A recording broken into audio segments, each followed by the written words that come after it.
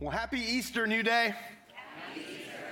If you're new, my name's Mike. I have the privilege of serving as lead pastor here at our church, and I'm just so happy that you've decided to spend this Easter with us, whether you're joining us in person or online or out in the foyer, however you're joining us. Again, I'm just so glad that you're here. This year's Easter text is 1 Corinthians chapter 15, verses 1 to 8. And in this particular passage, what we see is a healthy reminder concerning the gospel that saves. Now, though the Bible only contains one gospel, and though the Bible only proclaims one gospel, the sad and tragic reality is that false teachers have invented and purport any number of false gospels that do not save. Now, there's a number of different ones out there. Today, I'll just kind of give you my top 3 list. The first of which, if you're taking notes, is what we're going to call the works-based gospel. And proponents of this particular false gospel believe that salvation works as follows. If at the end of your life, when you die and you stand before God in judgment, if your good outweighs your bad, then you're good. This kind of reminds me of how when I was in elementary school, out on the playground, we had a seesaw. And as I recollect, the seesaw was fun or not fun. And what determined whether it was fun or not, it was entirely determined by weight. If a 40-pound first grader paired up with a 100-pound fifth grader, you could see or you could saw, but you could not seesaw, okay? So whether it was fun or not was entirely determined by weight. And the proponents of the works-based gospel think mistakenly that salvation works the same way. It's determined by weight. Do your good deeds outweigh your bad deeds after you die and stand before God in judgment? But friends, this cannot be a true gospel. And this gospel cannot have the power to save us from the penalty for sin, because this gospel is completely contrary to the plain teaching of Scripture. Take a look with me at Ephesians chapter 2, verses 8 to 9, where the Apostle Paul says this: "For by grace you have been saved through faith." Not by works, he says, through faith. And this is not your own doing, it's the gift of God. It's not something you earn, it's something God blesses you with as a gift. It's not the result of works, and the reason being is so that no one may boast about having earned their salvation. So number one, the works-based gospel, it's a false gospel, and it has no power to save. Second false gospel that I want to highlight today, we're going to call this one the prosperity gospel. And proponents of the prosperity gospel say that Jesus died on the cross and was resurrected from the grave, not so that we could be saved from the penalty for sin, rather so that we could enjoy a life filled with health and wealth and prosperity. And friends, sadly, this too is a false gospel. It sounds great. Proponents of this gospel say you can have health and you can have wealth if only you have enough faith. And sadly, that's their out. That's how they get out of explaining how there's countless millions of Christians around the world who are suffering or who live in poverty. They say, oh, they don't need to if only they had more faith, which is not only heretical, it is also, as a side note, very cruel to people who are suffering through no fault of their own. But this too is a false gospel, and we know this because of John chapter 16, verse 33, where we see the very words of Jesus. He says, in this world you will have what, church? Say it out loud. You will have trouble. What Jesus' promise to his disciples are here on this side of eternity: you will have rejection, you will have opposition, you will have persecution. The glorious good news of the gospel is that, hey, in the life to come, everything's going to be peachy. Not so much here and now. Because here and now, we live in a sin-cursed world. And sometimes people suffer through no fault of their own. Friends, the good news of the gospel is laid out quite well by Paul in Romans chapter 10, verse 9. He says this: if you confess with your mouth that Jesus is Lord and believe in your heart that God raised him from the dead, you will be saved. And friends, that is the good news of the gospel. We have violated God's law. The wages of sin is death, yet because of Jesus' death on the cross and his resurrection from the grave, we can be saved. We can be spared from such a fate. That's the good news. We can be saved from the penalty for sin. Third and final false gospel that I'll highlight today is what we're going to call the sinless gospel. And proponents of the sinless gospel claim that you can just live however you want, completely disregarding what God commands in Scripture. And in the sinless gospel, this neither offends God nor prevents one from entering into the kingdom of heaven after death. But friends, it's a completely false gospel.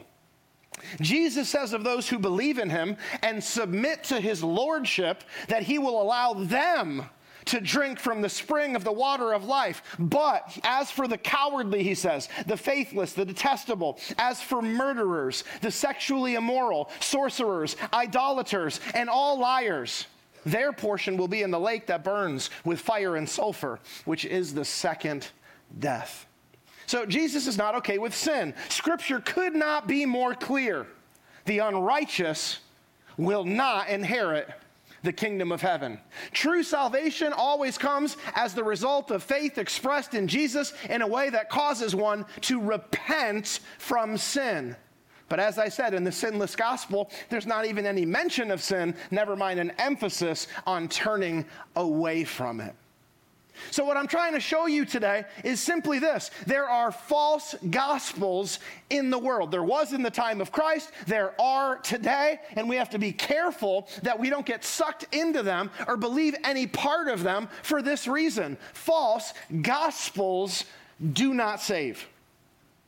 But it's because of the proliferation of false gospels that God has given us the very text that we're studying this year for Easter. Again, 1 Corinthians chapter 15, verses 1 through 8. And it's very fitting that we're studying this particular passage on Easter because it's a resurrection-focused passage, and it focuses all its energy on the one true gospel, the only one that saves. So let me go ahead and read you the passage, and then I'll do my very best to explain it in a way that hopefully is helpful and simple to understand. Here we go. Picking up in verse 1, the Apostle Paul writes this to the Christians at the church in Corinth. He says, "Let me now remind you, dear brothers and sisters, of the good news," meaning the gospel, "I preached to you before.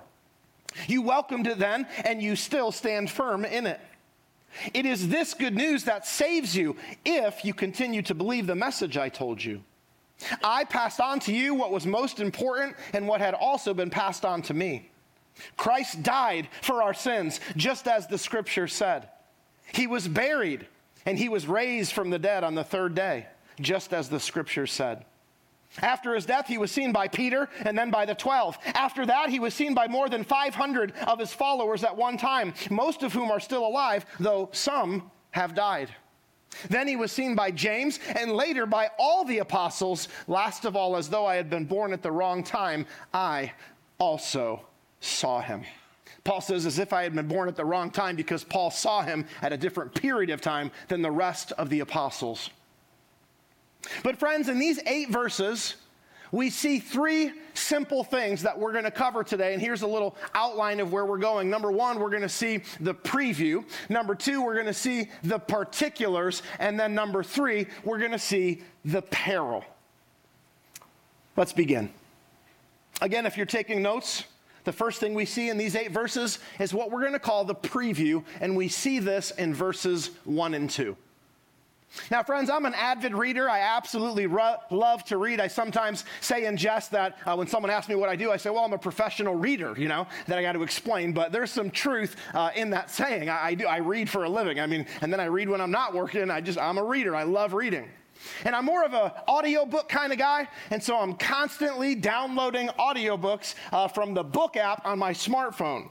And I always do something before I decide to buy a book. I always go ahead and give a read to the publisher's description.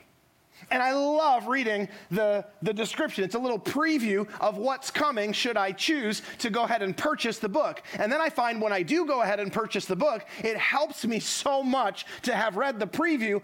As I'm reading through the book, I go, oh yeah, they talked about that. And then I know where I am in the book. And it's just so helpful. Well, friends, the Apostle Paul also knew the value of a preview, and so that's what he gives to us and to his original audience, the Christians at the church in Corinth, in verses 1-2. Here's his preview. He's writing them a letter, and now he says this. Now, I would remind you, brothers, of the gospel I preached to you, which you received, in which you stand, and by which you are being saved. So Paul says in the next part of my letter, I'm going to present to you a reminder. What's he reminding them of? Well, friends, the history you need to know is this. Paul, 5 years earlier, had visited Corinth on his second missionary journey.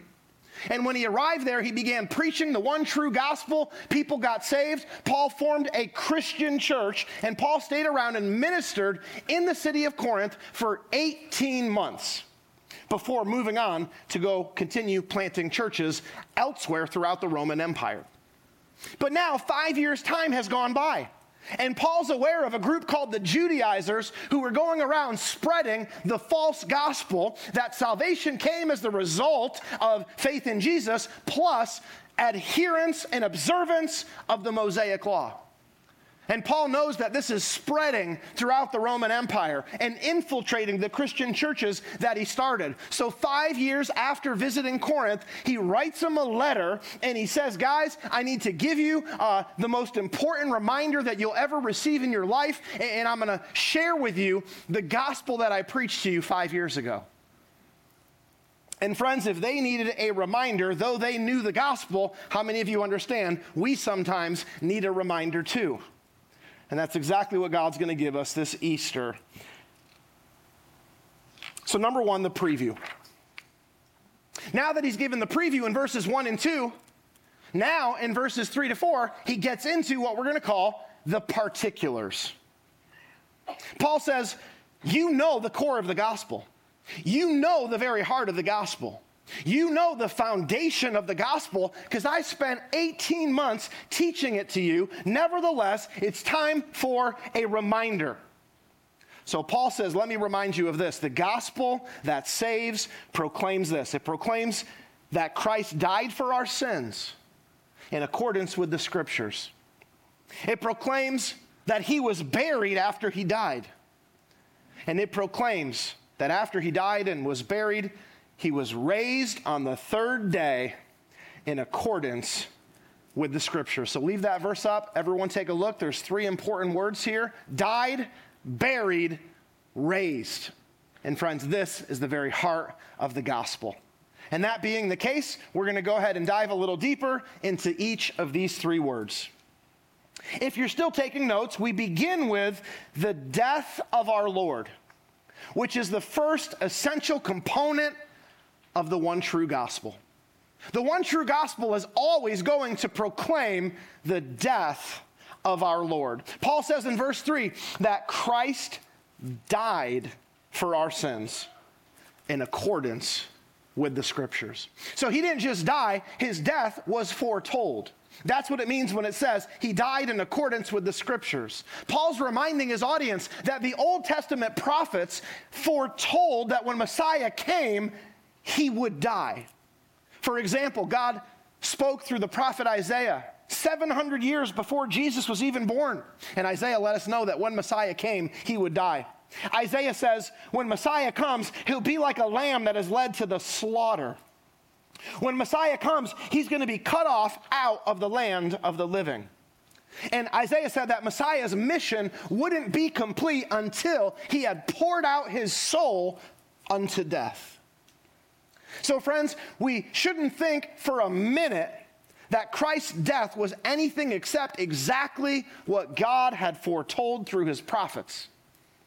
Critics of the Christian faith try to write off Jesus as a failure.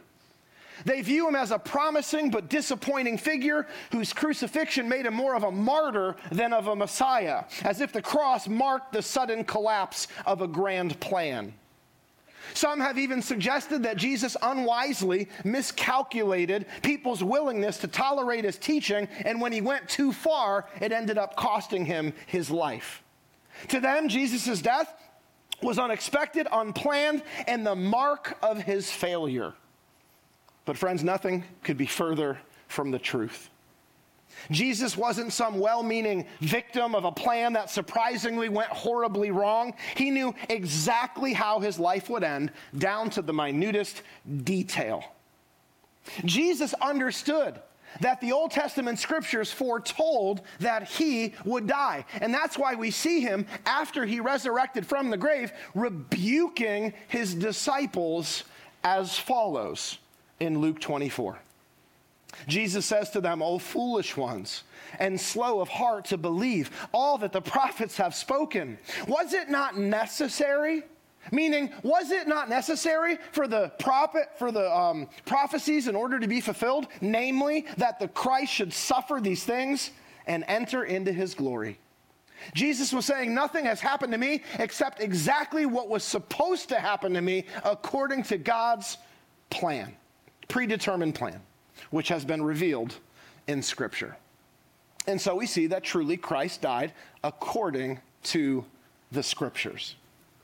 But friends, the Old Testament prophecies didn't just foretell that Messiah would die when he came. The prophecies also foretold the reason why he would die. As Isaiah put it in Isaiah 53 verse 5, he, Messiah, was pierced for our transgressions. He was crushed for our iniquities. Upon him was the chastisement that brought us peace, and by his stripes we are healed. Messiah wouldn't die for any sins that he himself committed. No, the Lord has laid on him the iniquity of us all. So friends, Jesus didn't die for any sins he committed. He died for sins you and I have committed. Now, the Jewish religious leaders of Jesus' day did not believe that Jesus was dying for the sins of others. They believed Jesus was dying for sins he himself had committed. They believed that Jesus, being a mere man from their perspective, but claiming to be God, committed the sin of blasphemy, and that his crucifixion on the cross was God's just punishment for his sin of blasphemy. But friends, this is not what Scripture teaches. Scripture says we sinned, Jesus died. We deserve the penalty of death, but Jesus took the penalty upon himself. So that makes Jesus' death on the cross substitutionary in nature.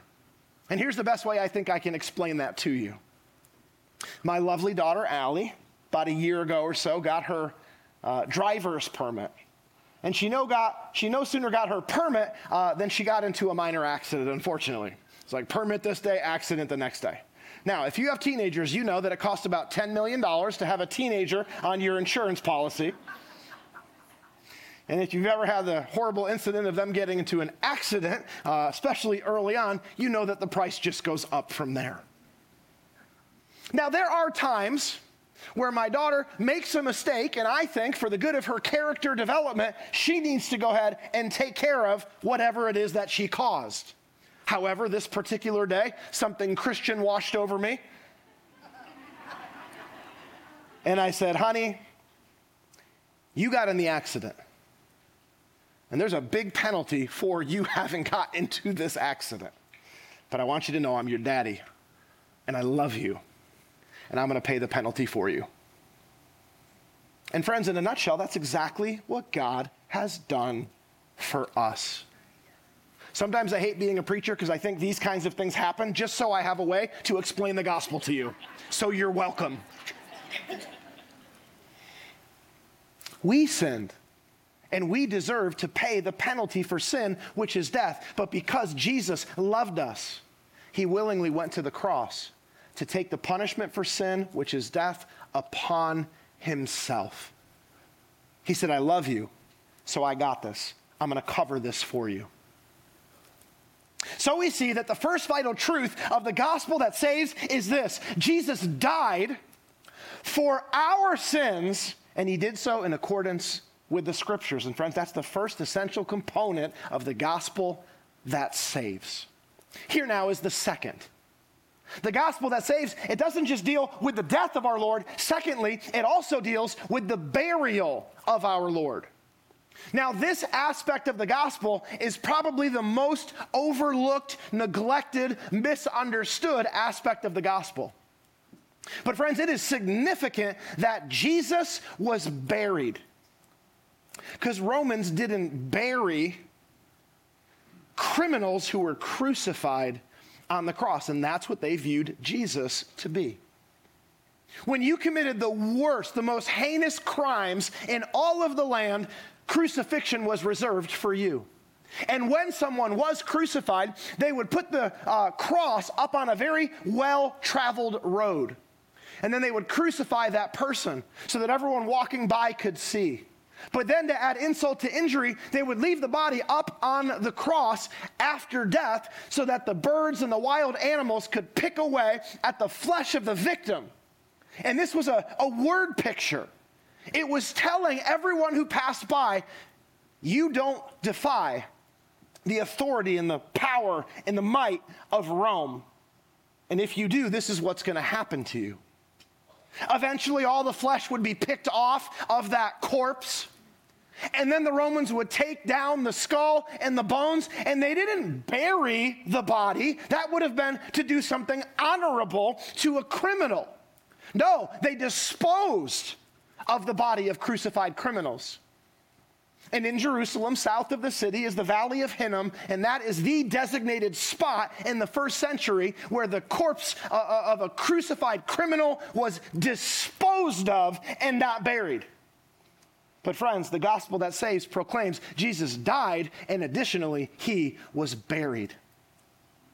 And this was foretold well before Jesus was ever born into the world. In Isaiah chapter 53, verse 9, we read this: God foretold through Isaiah, his prophet, that Jesus' body would be with a rich man in his death. And as we know, the rich man was Joseph of Arimathea.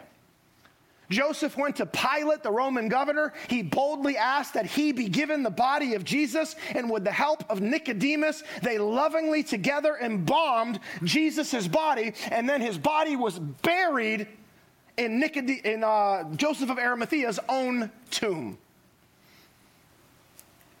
And this was God's doing ultimately, not Joseph of Arimathea's doing and not Nicodemus's doing. This was God the Father's doing ultimately. Here's the deal. Jesus was put to death in dishonor. I mean, Jesus stood before Pilate, and Pilate said, this man has done nothing wrong. But the Jews still wanted to put him to death. So then Jesus was sent to Herod. Herod said, I find no fault in this man. Sent him back to Pilate. Pilate interrogates him again and says, this man has done nothing deserving of death. Couldn't find anything wrong with him. Nevertheless, he was put to death. And though God wasn't going to stop the crucifixion because Jesus needed to die for the sins of the world, the moment Jesus provided the salvation that would come through his death on the cross, God himself saw to it that Jesus' body would not be mistreated for 1 second longer. That's why his bones were not broken, as was customarily done to a criminal on the cross. That's why his body wasn't left up for the birds to eat away at it and the wild animals to devour it. And that's why his body was not discarded into the Valley of Hinnom. No, Jesus' body was buried. He died in dishonor, but God buried him in honor. And this was God the Father's way of declaring Jesus' innocence. Again, he didn't die for any sins he committed. He died for sins you and I have committed. And he took the punishment of death upon himself so that the punishment for sin, which is death, doesn't have to come upon us. So friends, the gospel that saves proclaims the death of our Lord. The gospel that saves proclaims the burial of our Lord. And now the third and final component of the gospel that saves, the one true gospel, deals with, you won't be surprised to hear this Easter, the resurrection of our Lord. The resurrection of our Lord. Paul writes in verse 4, not only did Jesus die, not only was he buried, but additionally, he was raised on the third day, also in accordance with the scriptures. So his death was foretold, his burial was foretold, his resurrection was also foretold. I'm going to show you something from Isaiah 53. I find this beautiful. I hope you will too. And I think it becomes more and more beautiful when we remember that it was written 700 years before Jesus' birth. Let me walk you through verses 8, 9, and 10 of Isaiah 53, because Isaiah basically proclaims the gospel before Jesus even came. Friends, in verse 8, Jesus is dead. Let me show you. Isaiah, having a vision of the future, says of Jesus, by oppression and judgment he was taken away. He was cut off out of the land of the living. So friends, in verse 8, Jesus is what? He's dead. He's dead in verse 8. But now we move to verse 9. In verse 9, Jesus is buried. His body is not disposed of. In verse 9, Jesus is buried. We read this. And they made his grave with the wicked and with a rich man in his death. So in verse 9, Jesus is buried. But friends, when we get to verse 10, we are thrilled to see that Jesus is risen from the grave. Isaiah says that after he makes an offering for guilt, he shall see his offspring. The people he sees are referred to here as his offspring because the people being referenced here are all those who are born again through faith in Jesus. So what we're seeing here is the risen Christ just reveling in what has been accomplished for mankind through his substitutionary and sacrificial death on the cross, the redemption of their soul, them being born again. So he shall see his offspring. After his death and his burial, he shall see his offspring. So verse 8, he's dead. Verse 9, he's buried. But boy, let me tell you, verse 10, Jesus is risen from the grave. Now the question always comes up, how do we know that Jesus rose from the grave? How do we know that he was alive after his death? And it's as if the Apostle Paul anticipated this very question, and so he gives an answer to it in verses 5 through 8. Take a look. Paul says, you want to know how we know that Jesus was alive after his death? It's simple. After he died and was buried, something we all saw, he appeared to Cephas. That's Peter's Aramaic name. Then he appeared to the 12, to all but Judas and Thomas. Then he appeared to more than 500 brothers at one time, most of whom are still alive, though some have fallen asleep. Then he appeared to James, Jesus' brother. Then to all the apostles, meaning that this time Thomas was present. Last of all, Paul says, he appeared also to me. So how do we know that Jesus rose from the dead? It's because of the reliable testimony of these witnesses to his resurrection. I would remind you today of this reality. Any single thing that you and I know from history comes from someone who wrote about it. And friends, there are tests that historians use to examine and weigh various evidences and various historical records to see which are reliable and which are not. And there may have never lived someone more qualified to determine which records of history are reliable than a man named Thomas Arnold, who was the chair of modern history at Oxford in England. And this guy, for a living, examined historical records, determining which ones were trustworthy and which ones were not. Well, let's look at what he wrote about the historical record of Jesus. I quote, "The evidence for our Lord's life and death and resurrection may be and often has been shown to be satisfactory. It is good according to the common rules for distinguishing good evidence from bad. Thousands and tens of thousands of persons have gone through it piece by piece as carefully as every judge summing up a most important cause. I have myself done it many times over, not to persuade others, but to satisfy myself. I have been used for many years to study the histories of other times and to examine and weigh the evidence of those who have written about them.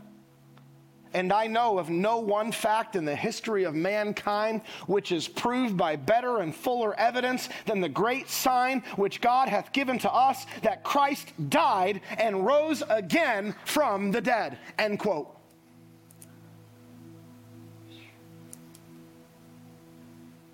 Friends, in a court of law, eyewitness testimony always trumps circumstantial testimony, especially when there's 2 to 3 eyewitnesses. If there's 2 to 3 eyewitnesses, you go, the report is reliable. The report is credible. You can put someone to death on the testimony of 2 to 3 eyewitnesses. So you know what Paul here says? I got a slam dunk case. I got over 500 eyewitnesses. And then he does something really interesting. You know what he does next? He says, most of them are still alive, so go talk to them if you don't believe me. You know, I told a fib or two in my youth. I didn't ask people to go investigate the details of my lie. Paul says, you don't believe me? Go talk to the people who saw him. Can you imagine if you went and did that? You went and talked to some 500 people. You're just going to hear one story after another, after another. Maybe you hear the first 2 reports and you're still incredulous, but then another, and then another, and then another. And you go, wow, this person's not like some crazy kook, whoa, this is, wow. And your faith starts to grow, and you keep talking to a person after a person after a person. Friends, how do you think Christianity spread? I mean, when Jesus died, he had a handful of followers. Now, Christianity has spread across the globe.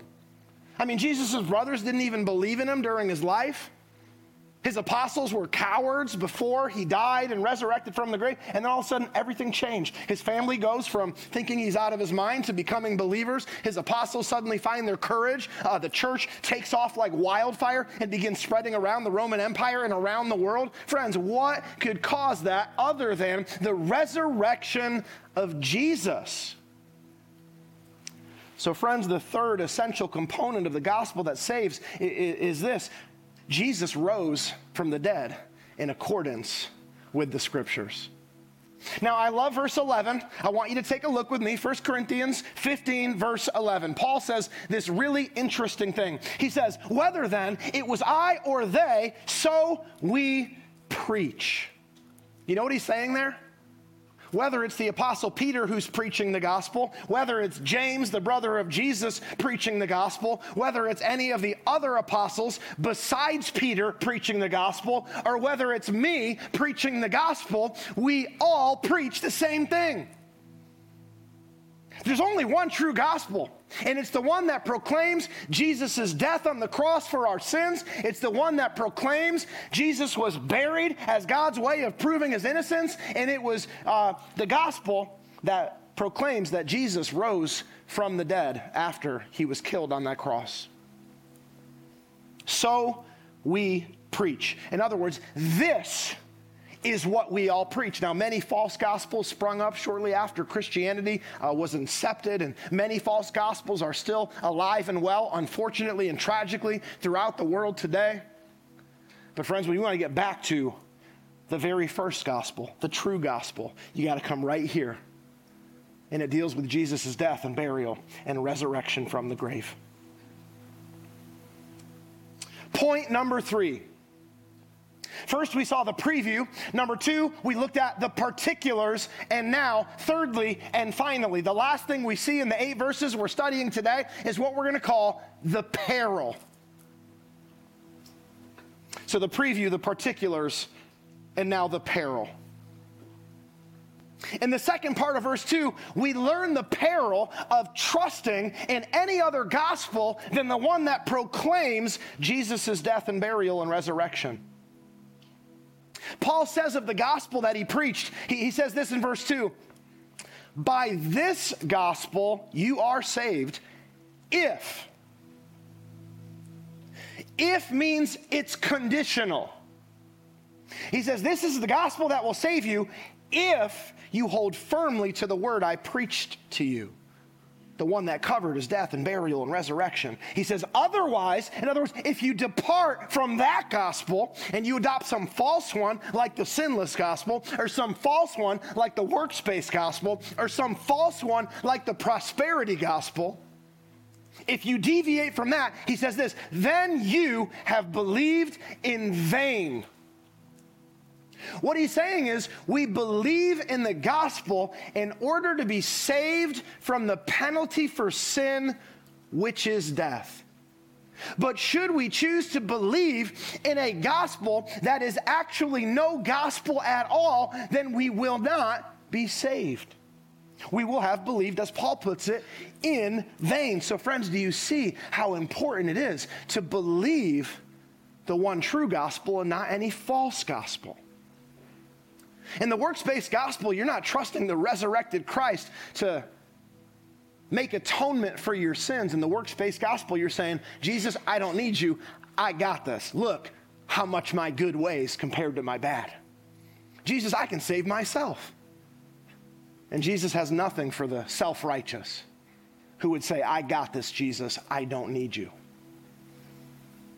In the prosperity gospel, you're not trusting in the resurrected Christ to save you from the penalty for sin. No, you're trusting in the resurrected Christ to make heaven something that happens here on earth. And friends, that won't save you either. And with the sinless gospel, you're not trusting in the resurrected Christ to pardon your sins, because in the sinless gospel, there's not even any mention of sin. So friends, I would encourage you today, abandon the false gospel that does not save and exchange it for the one true gospel that does.